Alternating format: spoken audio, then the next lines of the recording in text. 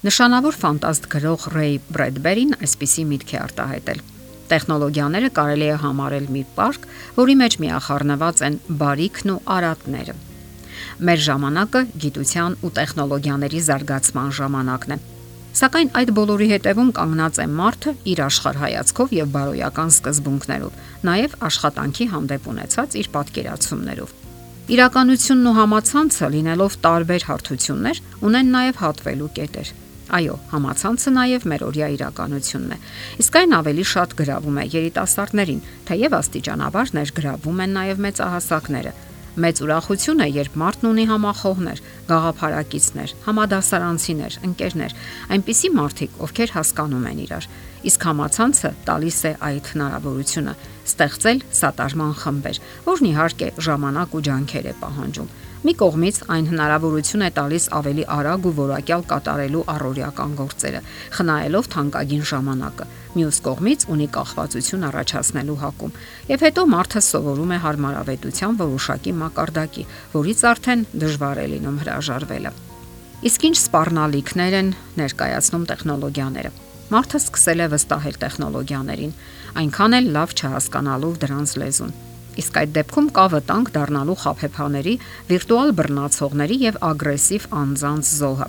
Այսօր գոյություն ունեն սոցիալական ցանցեր, էլեկտրոնային փոստ, ծանոթությունների հավելվածներ եւ այլն։ Սրանք բոլորը կրճատում են մարդկանց միջև գոյություն ունեցող տարածությունը եւ ավելի մատչելի դարձնում փոխհարաբերությունները։ Իսկ որքանով է օգնում մեզ կյանքում, ամեն մեկն ինքը պետք է պատասխանի այդ հարցին։ Ով չի սիրում ունենալ շատ ընկերներ։ Սոցիոլոգները վաղուց են նկատել, որ որքան շատ ընկերներ է ունենում մարդը, այնքան ավելի երջանիկ է զգում իրեն։ Կողքին գտնվող ընկերների ներկայությունը վստահություն է հաղորդում։ Հարազատները, ընկերները, հարևանները, ծանոթները այն սոցիալական կապիտալն են, որ օգնում են կյանքում։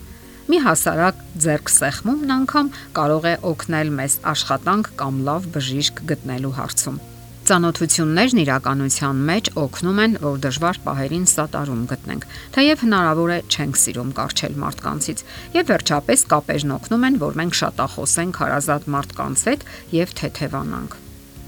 Այն բոլորը, ինչի մասին խոսեցինք, իրական է եւ գործուն նաեւ վիրտուալ տարածությունում։ 2011 թվականին ամերիկյան հոգեբանները ողջել են, որ որքան շատ ընկերներ ունի մարդը Facebook սոցիալական ցանցում, այնքան ավելի գոհ է կյանքից։ Ժամանակին հասարակությունը պարզապես էյֆորիայի մեջ էր, երբ հայտնվեց օդնոկլասնիկ սոցիալական ցանցը։ Ոմանք մոռացել էին աշխատանքներն ու ընտանիքը եւ ժամերով գամված էին համակարգչի էկրանին։ Նրանք ժամերով հայտնաբերում էին հին ու անհետացած ընկերներին, համադասարանցիներին ու հարևաններին, իրենց առաջին սիրուն եւ պարզապես թափառում էին այդ վիրտուալ ոլորտում։ Ահա թե ինչու որոշ հոգեբաններ այն կարծիքին են, որ համացանցն ավելի շատ օգուտ է տալիս, քան վնաս, եթե իհարկե օգտագործում են խելամիտ ձևով։ Ի վերջո այսօր հայ հասարակության մի ստվար զանգված ապրում է երկրից դուրս եւ շփման միակ ձևը մնացել է համացանցը։ Այդ առումով համացանցը շատ է օգնում այն մարդկանց, ովքեր դուրս են մնացել հասարակական եռանդուն կյանքից եւ ովքեր հակված են դեպրեսիայի։ Հոգեբանները նկատել են, որ նրանք ավելի լավ եւ օգտակար են զգում իրենց, երբ հաղորդագրություններ, մեկնաբանություններ, լայքեր կամ սրտիկներ են ստանում։ Դրանից բացի սոցիալական ցանցերում շփումները կյանքին նոր իմաստ են հաղորդում տարեց մարդկանց կյանքին։ 70-ամյա Միկին գրում է. Համացանցի միջոցով ես տեղեկանում եմ այն մասին, թե ինչ է տեղի ունենում աշխարհի ամենահեռավոր անկյուններում անգամ։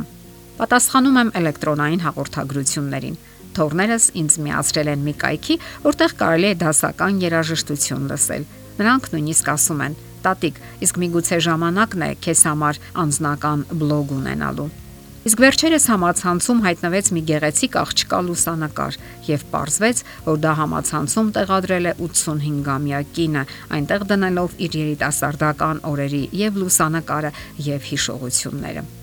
Երբեմն անհրաժեշտ է լինում պարզապես հեռացնել որոշ այսպես կոչված ընկերների։ Նրանք սկսում են նյարդայնացնել կամ անհարկի միջամտություններ կատարել։ Զգում եք, որ հարկավոր է արգելափակել այս կամ այն անձնավորությանը, որ նա ազդում է ձեզ վրա եւ անլուրջ դիտավորություններ ունի։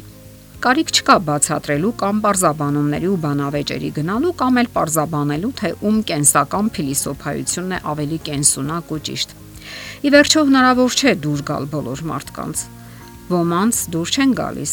ոմանք էլ մեզ չեն դուր գալիս, եւ մենք էլ կարող ենք դուր չգալ որոշ մարդկանց։ Կամ արդյոք ինչ որ բան ենք պարտք հազիվ ծանոթացած մարդկանց։ Սա կյանքն է, որտեղ նրանք պարապությունից թե միայն իրենց հայտնի պատճառներով տհաճ մեկնաբանություններ ու կոմենտներ են գրում։ Առանց ձեզ ված զգալու կարող եք նրանց հեռացնել։ Կա իհարկե այս վտանգը, կախվածություն։ Հարկավոր է պարզապես գիտակցել կախվածությունը եւ լիակատար հսկողություն սահմանել ժամանակի վրա։ Բարդ է այն դեպքը, երբ համացանցը կապված է աշխատանքի հետ։ Հակառակ դեպքում դա լիովին հնարավոր է։ Մեր օրերում իհարկե բարդ է պատկերացնել կյանքն առանց ժամանակակից տեխնոլոգիաների, սակայն լիովին հնարավոր է քչացնել նրան տրամադրվող ժամանակը եւ ավելի շատ օգտվել թղթե տպագիր խոսքից։ Դե ինչ, օգտվեք գիտության հրաշքից, սակայն զգոն եղեք։ Եթերում է ճանապարհ երկուսով հաղորդաշարը։ Ձեզ հետ է Գեղեցիկ Մարտիրոսյանը։ Հարցերի եւ առաջարկությունների համար զանգահարել 033 87 87 87 հեռախոսահամարով։